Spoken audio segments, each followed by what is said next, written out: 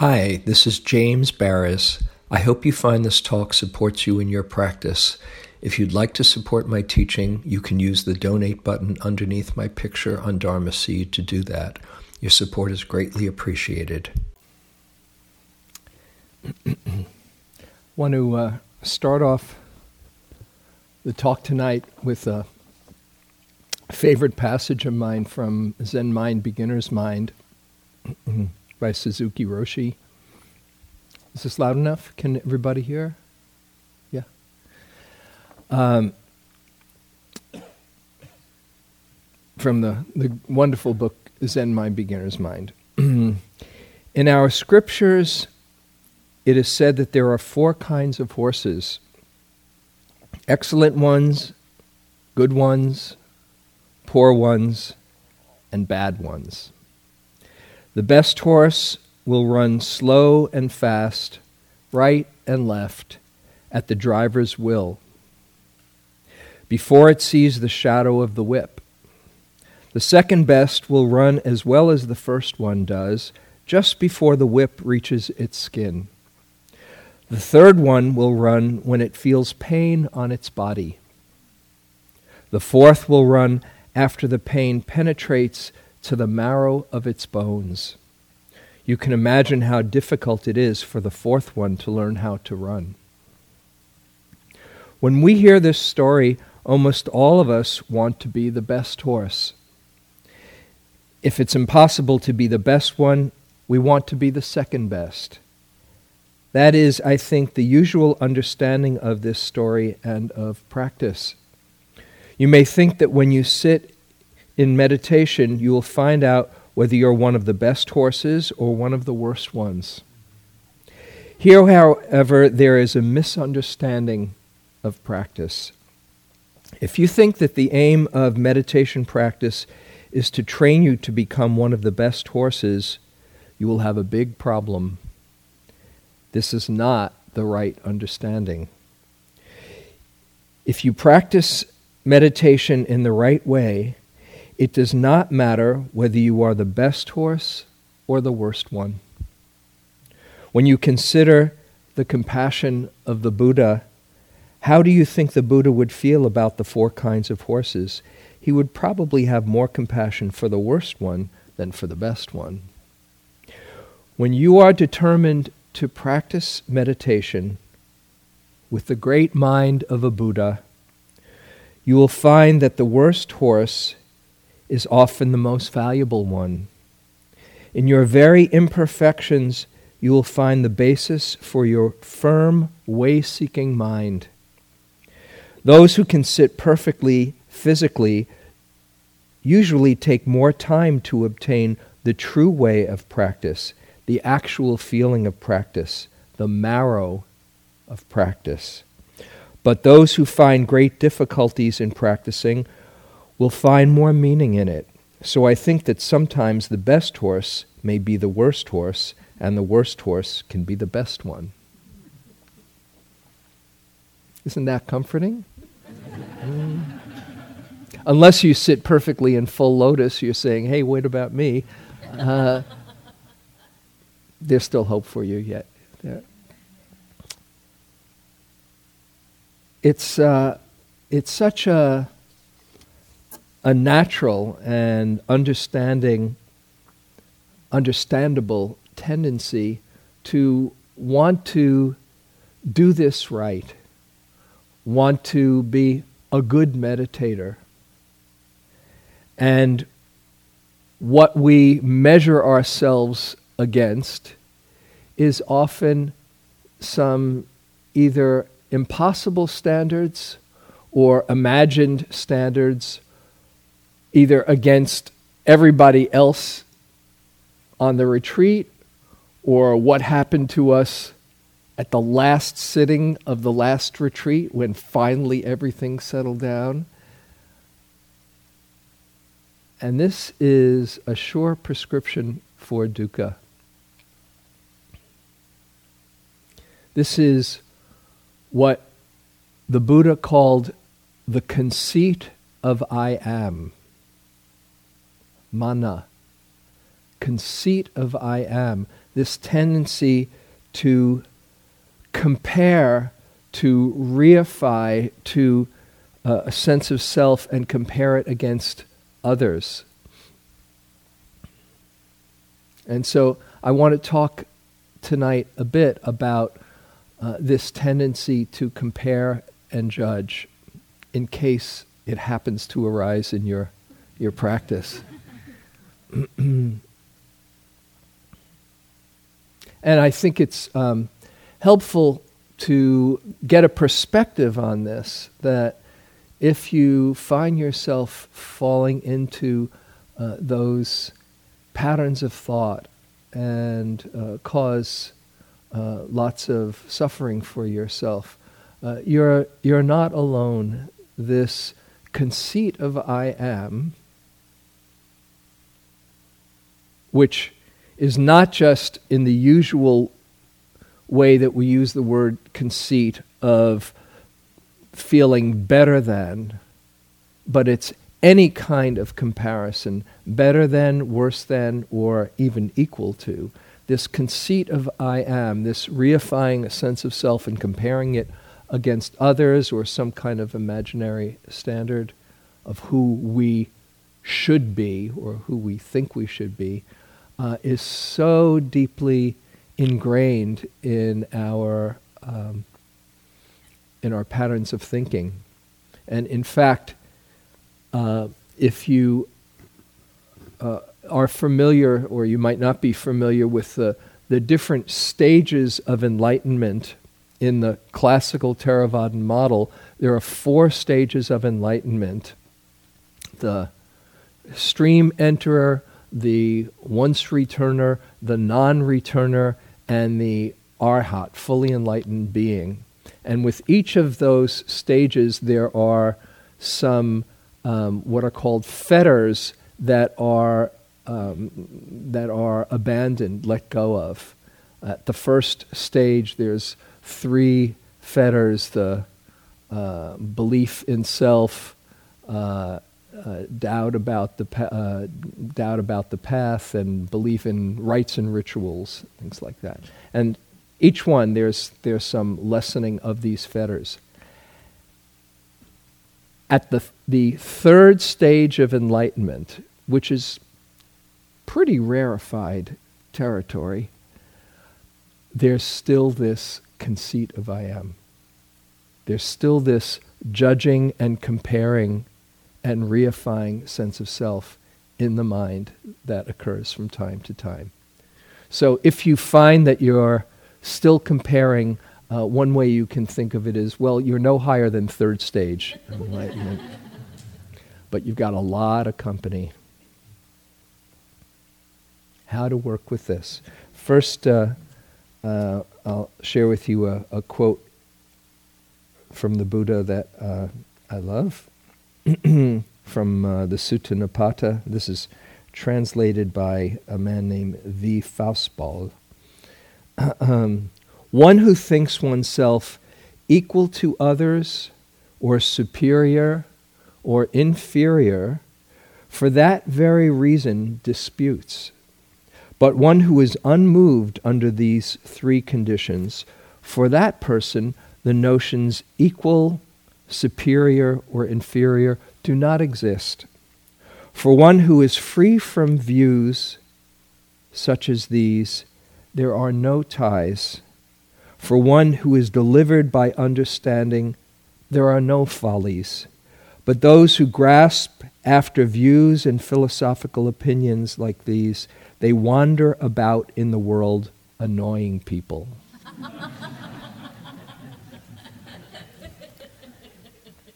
And who do you think we most annoy when we grasp after these kinds of views? Pretty obvious, isn't it? When for you does it arise as you're practicing? And just reflect on it so that it's a bit more alive for you. When do you notice the comparing mind?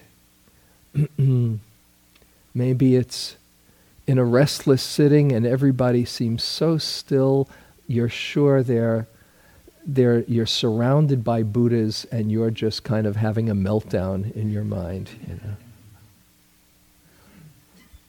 Or you're doing walking meditation and there you are, you know, trying to do it in the way you think you're supposed to do it, and somebody's going really slowly. Right? You know? And the mind can compare and have all kinds of judgments, like, God, they are a real yogi, you know. It could also have a judgment like, who do they think they're trying to prove, you know? Same exact thing, you know. Or somebody who's doing fast walking. Just the mind, one hour can say, gosh, they're not trying to impress anyone. How cool. I wish I could be like that and just let myself go fast, you know. Or another walking period, don't they get it? Why don't they just slow down, you know? The mind will go anywhere, you know. Meal times, of course, is probably the most social time. Have you seen your mind? You know, oh my goodness, look at their plate. You know, how much do they need? You know, or oh God, Miss Mindfulness just chewing so impeccably. You know. It's funny. It's good to laugh at it. You know. Or heaven forbid if you drop your fork and you know the whole room has heard the resounding cacophony of your fork hitting the ground and all eyes are on you. You know it. You know. It's kind of interesting and funny, especially if you can have a sense of humor about it. And you can have all kinds of ideas not only about other people, but about, of course, how you're coming off. And again, this is the judging mind or the comparing mind turned inward.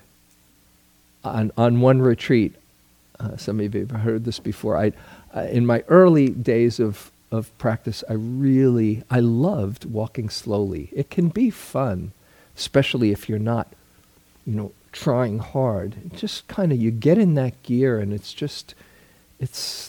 it can be delicious sometimes. But I notice a slightly different motivation when I was alone as opposed to when there was somebody around, And I'd just be by myself, lifting, moving, placing. It could be so sweet. Somebody else could come into my space, and I used to do a lot of mental noting, and I started to notice lifting, moving, looking good, lifting, moving, looking good, That was my main note after a while, just looking good, It was when I could laugh, it was okay, but at times it was painful. God, looking good. Just do the walking, for crying out loud, not looking good. So just notice when it comes up for you and see it as a very rich area of practice where in the seeing there's the possibility of awakening to this tendency of mind that is not just yours, but is the predicament that we find ourselves in, most of us, much of the time. And particularly, we come from, or those who are here in the States particularly, in the West in general, but in the States even more so, a very competitive culture. We're number one. There's the phenomenon in Australia and New Zealand. I've been there recently, and they have this idea, the tall poppy syndrome, where the tall poppy is the one that gets cut off. And often look at how the world views the United States with its big ego of having to be number one. And it can be so intrinsic in our cultural psyche, but it can be about anything. My basketball team, which is number one right now, just so you know.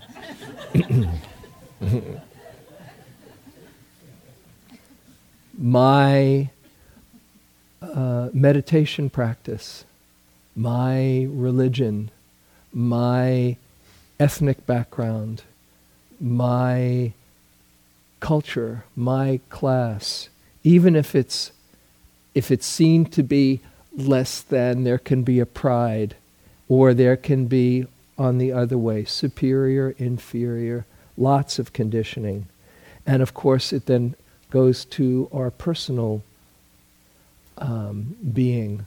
My body, look at my body. And I forget if I mentioned it here, we see the pain that supermodels go through, that they're not thin enough, and just how deep the cultural conditioning is. My mind, when I was going to college, I wore my neuroses as a badge of honor. I'm really screwed up. I am deep.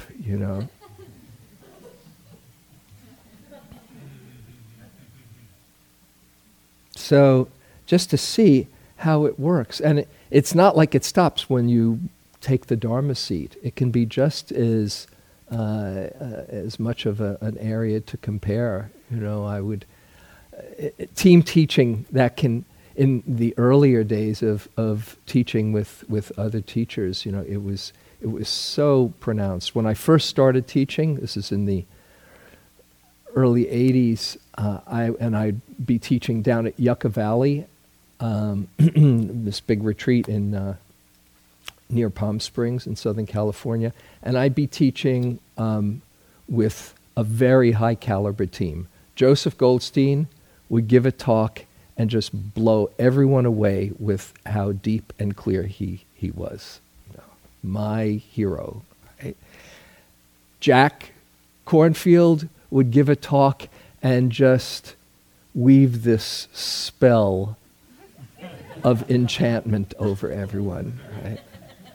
Sharon Salzberg would give a talk, and the tears flowing from people about metta, right? And then I'd have to go and give the talk. And I knew if I was in the audience, I'd be saying, get that guy off and get Goldstein back on, right? It was really painful, yeah. Here's from Ajahn Sumedho.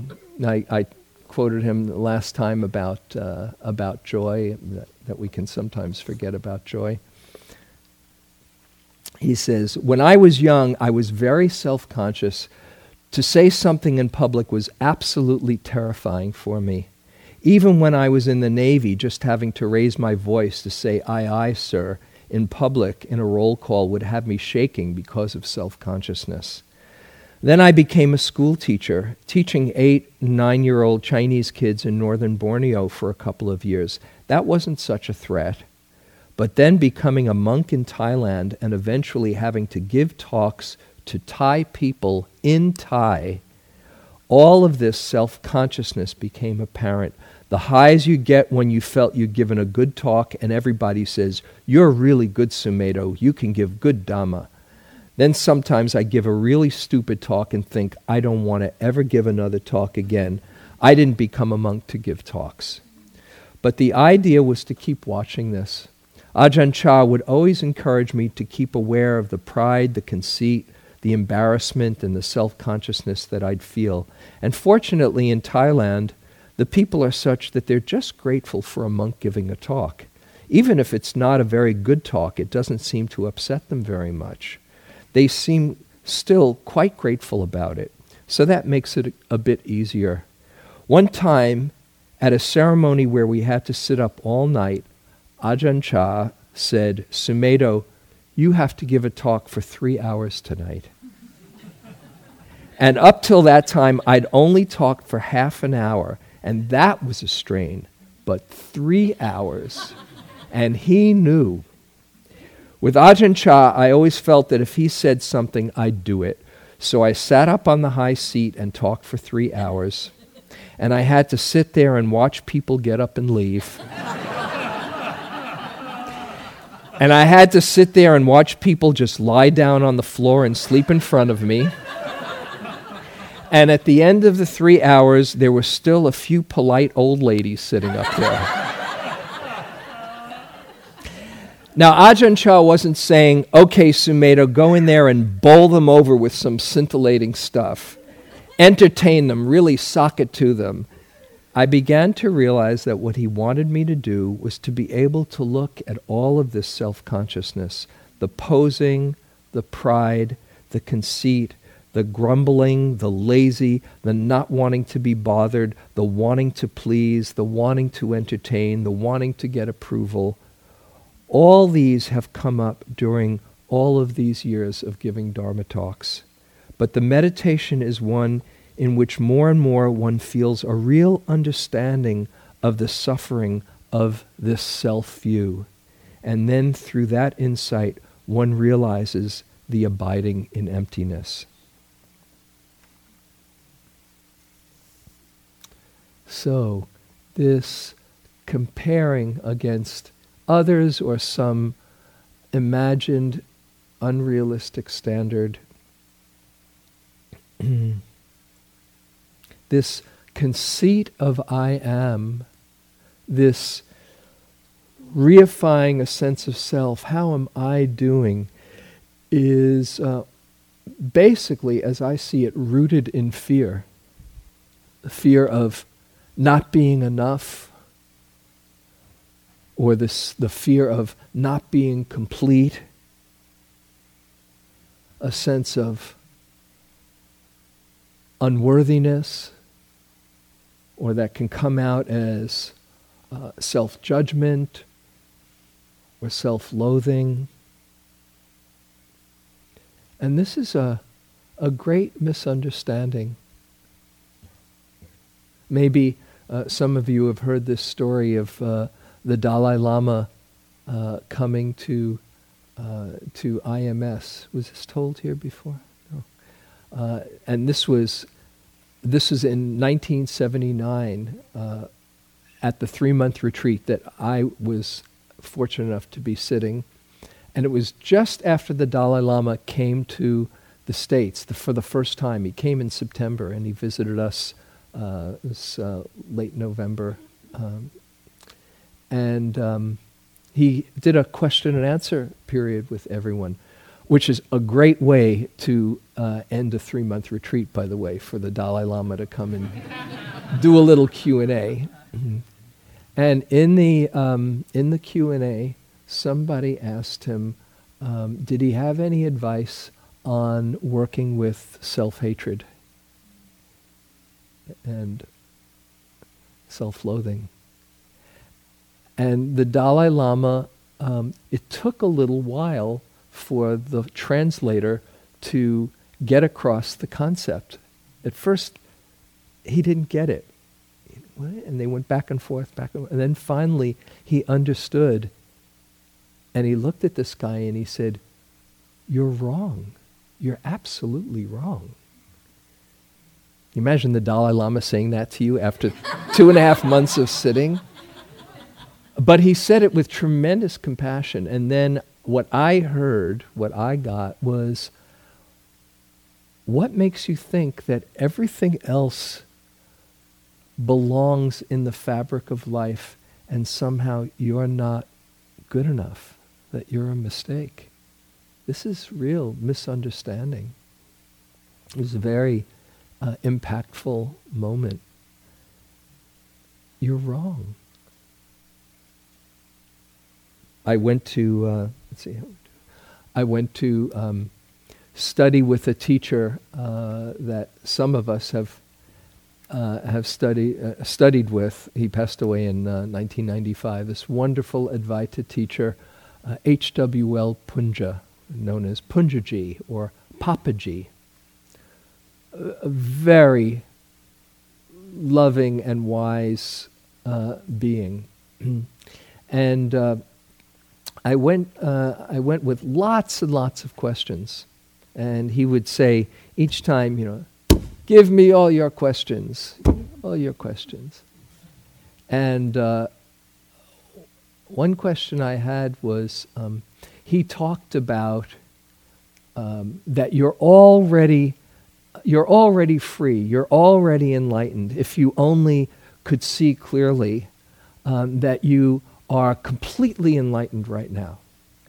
And I was coming from the classical Theravadan model, which is a lot of practice over lots of time, and maybe you will awaken if your karma is good enough and ripe. And so this is a little bit confusing for me. And he didn't talk much in terms of karma. He talked about it in terms of grace.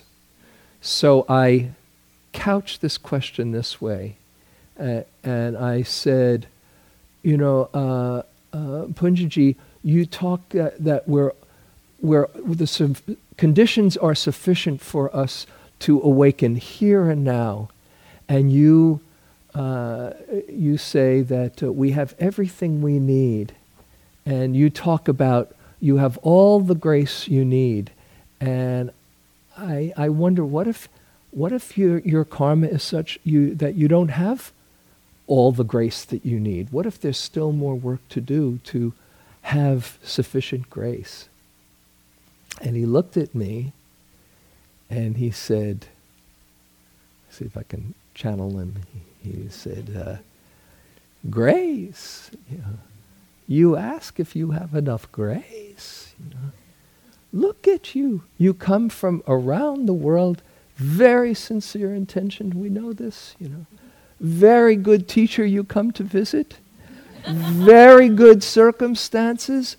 Grace. You're neck deep in grace, and you wonder if you have enough grace.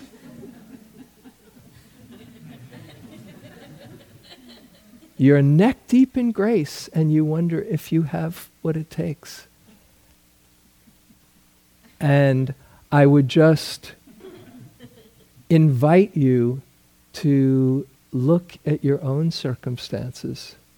Here you are, somehow being called to practice the Dharma for 1 or 2 months, very sincere intention, or something that's pulled you here, with just the right circumstances, or optimal circumstances of support in a pretty good center with hopefully helpful guides.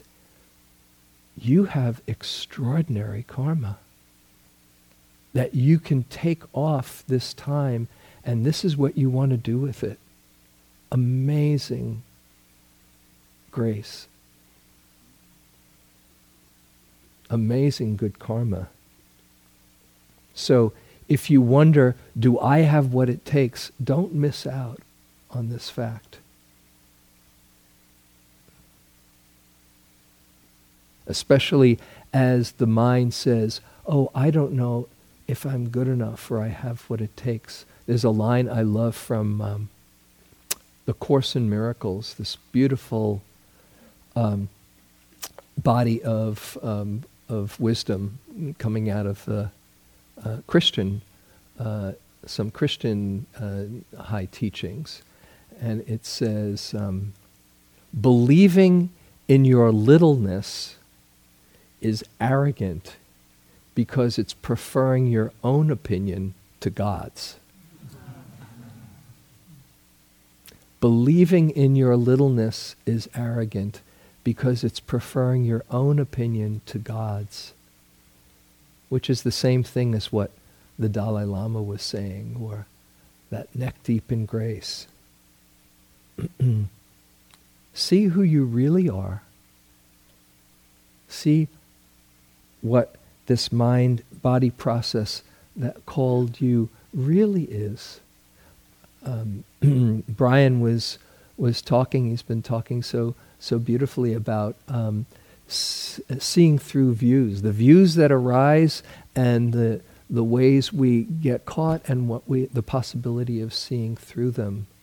And as has been mentioned, perception of the 5 skandhas is a particular area where the comparing mind comes into play out of necessity, but can lead into comparing better than or worse than. Because perception is taking in the moment information and filing it in the big hard drive in here that sees, oh, what is this? This is a bell. This is a big bell. This is a beautiful meditation hall. And then you imagine all the other meditation halls that you've been in. It's just the way it works. But when the comparing goes to better or worse than, you're missing out on an essential point, that these different expressions of life are all unique, not better or worse. It's not like you go into a forest and look at the different trees and say, gee, it's too bad that tree is so gnarled, If only it was a little straighter, Or that's an old tree, and time for it to go. Or that's a young tree. Come on, let's get a little bit stronger there. Every tree is just the way it's supposed to be, and it's perfect. A gnarled tree, what character that tree has. In the same way, a field of flowers, do you say, which is the prettiest daisy? They're all perfect in their own way. And that's what we're being called on to see. See beyond this comparing mind to the uniqueness of it. Ajahn Sumedho has also another beautiful image. He talks about when practice deepens and is rich, there is what he calls the shining through of the divine. Those beautiful qualities that we've been cultivating in the afternoon of loving kindness and compassion and joy and equanimity or peace. Those are qualities that shine through when the mind isn't confused and obscuring them. And they shine through, the shining through of the divine, where taking ownership of them is a complete misapprehension. Can you say, my unconditional love is better than your unconditional love? It doesn't make any sense. My pure awareness is better than yours, or is not as good as yours. It's just awareness. And when the heart, one heart touches another heart, it's not that one of them has the love and the other one doesn't. It's just really love finding itself and meeting itself and awakening itself through these forms. That's one way, that's how I see it.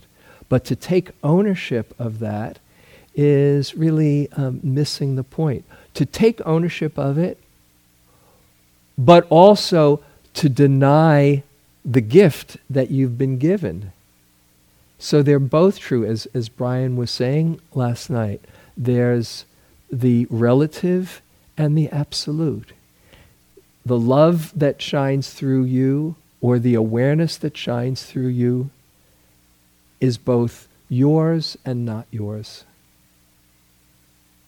And that's the sweet dance that we can, play with. This is a passage that probably a number of you have heard before. It's such a beautiful passage from Martha Graham, the great choreographer, to Agnes de Mille, who another great dancer who studied with her. She says, there is a vitality, a life force, a quickening that is translated through you into action. And since there's only one of you in all time, this expression is unique. If you block it, it will never exist through any other medium and will be lost. The world will not have it. It is not your business to determine how good it is, nor how it compares with other expressions. It is your business to simply keep it yours clearly and directly, and to keep the channel open. To keep the channel open so it can just flow through you. So, given that this is a predicament that we all share to one degree or another until we're fully enlightened, how to work with this judging and comparing mind. So I want to offer a few strategies that I've found helpful that you probably have discovered for yourself. First of all, one is forgiveness. If you are frustrated by your comparing and your judging mind, you are simply judging the judging.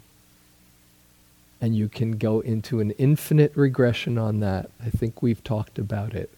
Judging the judging, and then judging the judging of the judging, and on and on and on, until just in one moment you can see the game for what it is and realize, oh, it's just this habit of mind. It's just judging. And you can actually bring kindness and compassion to it. This is what we've been talking about in one way or another since the beginning of the retreat, and particularly now as we're doing the compassion practice, how key this is in all the ways where you see the mind not cooperating or seemingly rebelling or giving you a hard time. It's doing the best it can, and it just gets caught in habits. As soon as you see it's just a habit, then the wise response is compassion. The natural response, when you really understand that, is compassion. Just like if you saw somebody else, particularly a little kid, giving herself or himself a hard time, just running around in knots or in circles because they somehow weren't good enough and they were really beating themselves up. How would you feel? What would you want that child to know? You'd probably just want to pick her up or him up and hold it and say, it's okay, dear. You're okay just the way you are.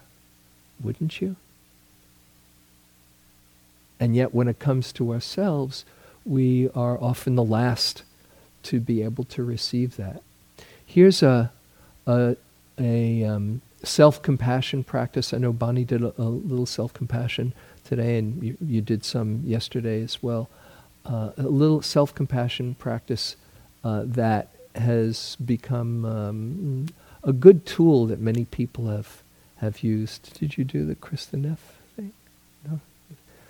This is from Kristen Neff and Chris Germer, who have developed a whole training teaching mindful self-compassion. And they're practitioners. They've sat here, and they're both professors. Kristen at University of Texas in Austin, and Chris Germer in Harvard. Very simple, distilling the essence of self-compassion. When you're giving yourself a hard time, just try this, and you can't overdo this, by the way. It's a 4-step, very simple process. Okay? First step, put your hand on your heart, which physiologically releases oxytocin, the feel-good hormone, stimulates the vagus nerve, the compassionate nerve that runs through your whole, a great part of your body. Physiologically, you're soothing yourself and comforting yourself and bringing compassion that way. And then 3 different phrases. And you can use your own variation of them. First try it, and then I'll repeat it, and you can write them down if you want.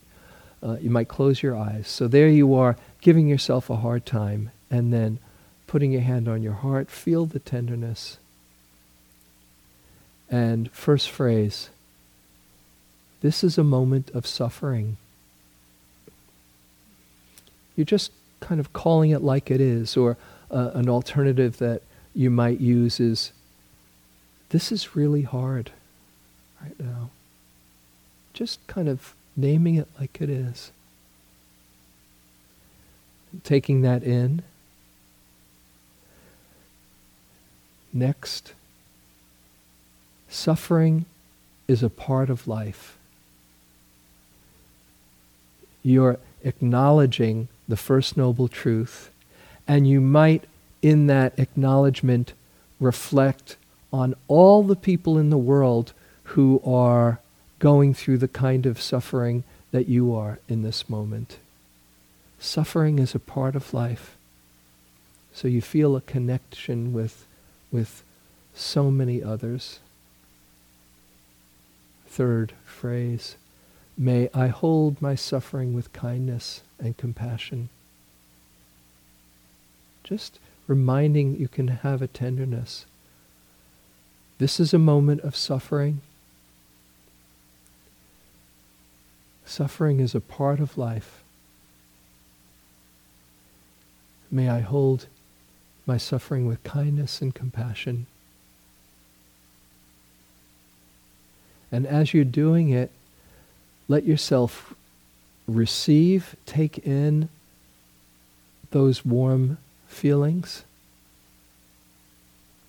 And I find it helpful also to tune into the fact that you are the one who's giving yourself that compassion.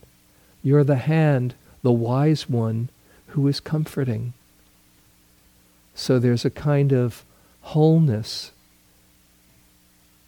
knowing just how to hold yourself and letting yourself take it in.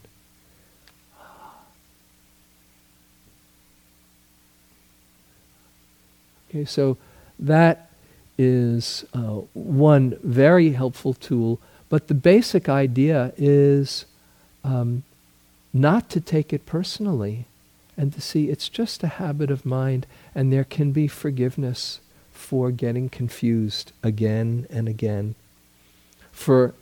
I've shared this with a few people, for 2 years my main practice was a variation of this. Whenever I saw myself judging, and I've got a good judging mind, even better than yours. It's changed a lot. But at one point I saw this is my real frontier. And for 2 years, whenever I'd notice a judging thought, I just put my hand on my cheek. This is another variation if you want to try it. Just put your hand on your cheek, and just as you're caressing your cheek, saying in the softest tone, oh, judging, like it's okay. Let Kuan Yin do the noting. There's a Kuan Yin right inside of you. Oh, it's judging. It's okay, dear. That was my main practice for 2 years. And it wasn't like I did this each time, but when I'd forget, I would. At some point, the tone, and if you use mental noting, the tone can have a dramatic impact on your relationship to experience. If you let Kuan Yin do the noting, and every time I saw a judgment was, oh, great, another opportunity to practice compassion. And it works as you're practicing. So that's the first one, some forgiveness and self-compassion. A second strategy is with wisdom, seeing the emptiness of the thoughts. Joseph, I don't think I mentioned it here. Joseph has a very good instruction. Maybe I did, but very good instruction. If he says, if you're bothered by your thoughts and you're sitting in a meditation hall, just imagine they're coming from the person behind you. Yeah. Did I say that already? Yeah. It's a great practice because you don't have to blame yourself for whatever thoughts are coming through. Who knows why they come or where they come from? Those thoughts are as empty as you see them to be, or as real as you believe them to be. Another attitude that loosens that sense of self, of reifying, is a sense of humor. It makes a huge difference. On one retreat, I'm working with the judging mind. This is many years ago. One of my favorite piece of Dharma wisdom is it's called the Verses on the Faith Mind by the third Zen patriarch of China, Sengstan. And he has, there's so many beautiful couplets, but one of them is, the burdensome practice of judging brings annoyance and weariness. That made a lot of sense to me. The burdensome practice of judging brings annoyance and weariness. So what I did on this one fall retreat, working with the judging mind, every time I'd notice a judgment, I would just tag on the reminder, the burdensome practice of judging. That was enough. I'd go into the dining room, which, as I said, very social situation. Oh my God, look at their plate. The burdensome practice of judging. They're going for thirds. The burdensome practice of judging. And I would go through a meal 50, 75 times at least, And at some point, it just becomes a hoot, Look at the mind. You've got two choices, either to scream and drive yourself crazy and say, when are you going to shut up? Or just laugh at the craziness of it. I suggest going for the latter. Because when you can have a sense of humor about it, I think I might have mentioned this, when you can move from look at my mind to look at the mind, then you're in on the joke instead of the butt of the joke. And there's some space because you're not taking it so personally. So having a sense of humor is really very, very helpful. Something else that I want to share with you. A more direct practice. Well, it's a practice you've been doing, but I want to share with a little variation. And that is, of course, saying metta for yourself. But as maybe you've seen, it sometimes is easier said than done. Anybody notice that? It's amazing how we're the last ones that we often can give that kindness to. And I hit upon a practice that I think I'll share with you now. I'd like to share it. When I was doing a 6-week period of metta practice a number of years ago. And the first week, it was of all of 4 Brahma Viharas, but a good chunk of it was on metta. And the first week was metta for self. Just, may I be safe, may I be happy, may I be healthy, may I be peaceful, going on and on for 1 week. And it was okay. I wasn't giving myself a hard time. I had been practicing for like about 20 years at this point. But it wasn't a gusher, really. It was like, okay, might be safe, might be healthy, and it was all right. Not great, but all right. And then about halfway through this week, somebody came to my mind who I knew really loved me. I just knew it. It was clear. And when they came to my mind, I thought, this would be so easy if I could just see what they saw. And then I magically connected the dots and asked myself, well, what do they see anyway? Why do they love me so much? And that's when I hit upon this way of doing metta for self that was really a watershed moment, not only in my practice, but in my life. And so I want to just offer it to you, and you can use your own variation of it. So just try this. Close your eyes for a moment. You might sit up as you do it. And bring to mind someone who you share a really warm, loving connection. And it can be it can be a pet, it can be a child, it can be somebody, if there's not anybody right now in your life, it could be somebody from your past.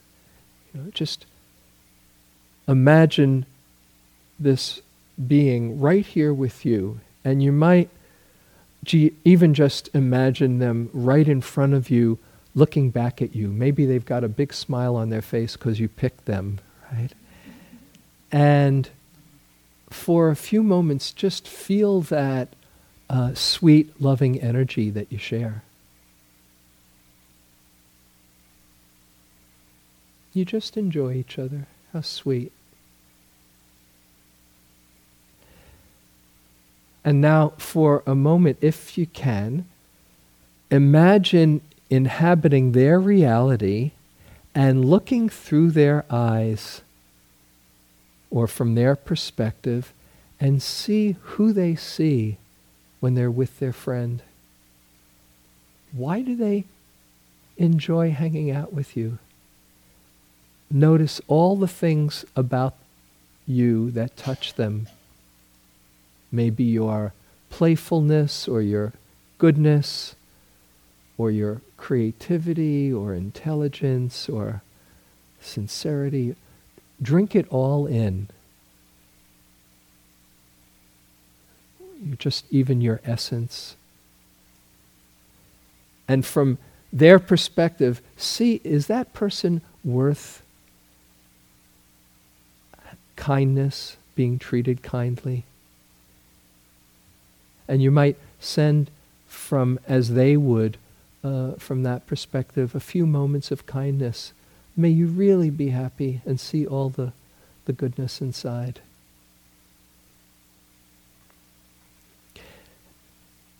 And now, let your consciousness float back from their perspective and see if you can, from the inside, stay connected to all of those beautiful qualities. And just send yourself some kind thoughts.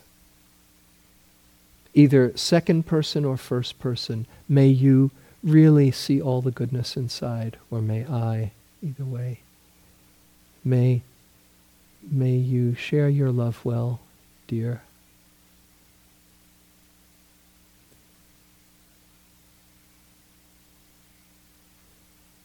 Okay, you can open your eyes. Maybe if you got even just a little glimpse of what your friend saw, then, as I like to say, the jig is up. You can't pretend that you're not worthy of love. And if you weren't able to, don't give yourself a hard time. It's just, this is where you're at right now, or an area that bears further attention. But your friends see who you see. Something I like to reflect on. Suppose you met somebody who really enjoyed you, enjoyed your sense of humor, really understood your take on things, and could connect with your hopes and your fears, who really understood you very, very well. How would you feel about meeting someone like that? Wouldn't it be great? There's one person that gets every joke that goes through your head. Only one. The unfortunate thing is that they're right inside your own skin. Right? But if you met yourself from the outside, you would probably be saying, "Where have you been all my life?" Finally, Albert Einstein has this beautiful phrase that we live in an optical delusion of consciousness. And so, from our perspective, we don't see the truth of things, but we're the last ones to see what others who know us and enjoy us see shining through. We're only seeing it through the filter of, yeah, but there's this, and there's this, and there's this, and we don't realize what naturally shines through. By the way, when I did that experiment and that flip of consciousness that I just shared with you, it wasn't like I saw, "Oh my God, you are some incredible holy being." That wasn't it. It was, you're okay. That was it. Really. As maybe some of you have heard me say, okay is enough. You're really okay. That's enough. Because then you don't have to be preoccupied with proving that you're okay. As I was saying, I was talking with Bonnie earlier today, this beautiful Dogen teaching that some of you might know. To study Buddhism is to study the self. To study the self is to forget the self. To forget the self is to be intimate with all things. Just unpacking that. To study Buddhism is to study the self. This is the mind-body laboratory that you have to understand the human condition.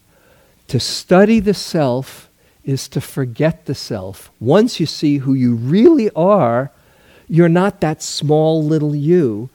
You see that it's just this expression of life. And you don't have to keep on validating yourself. To forget the self, when you stop being so preoccupied with yourself, to forget the self is to be intimate with all things. That's how it works. So, with all of this comparing mind is just forgetting who you really are.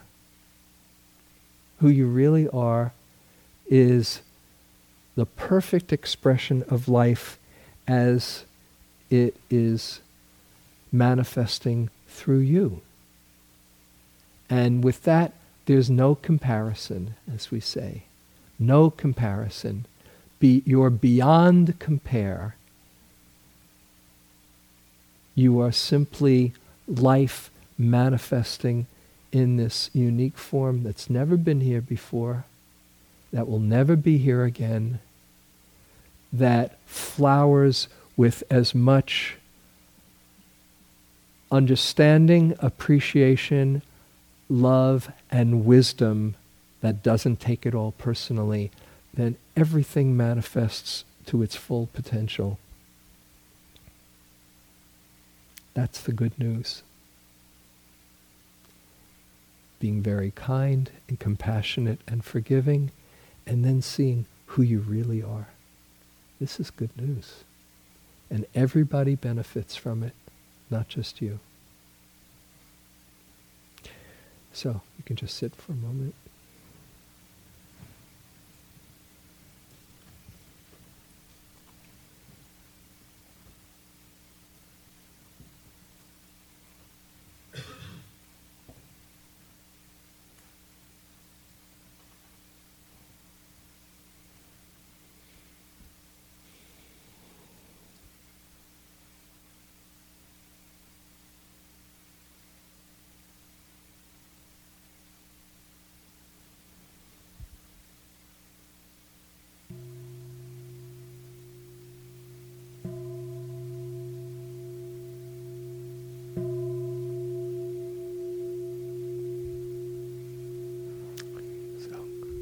Thank you for your attention.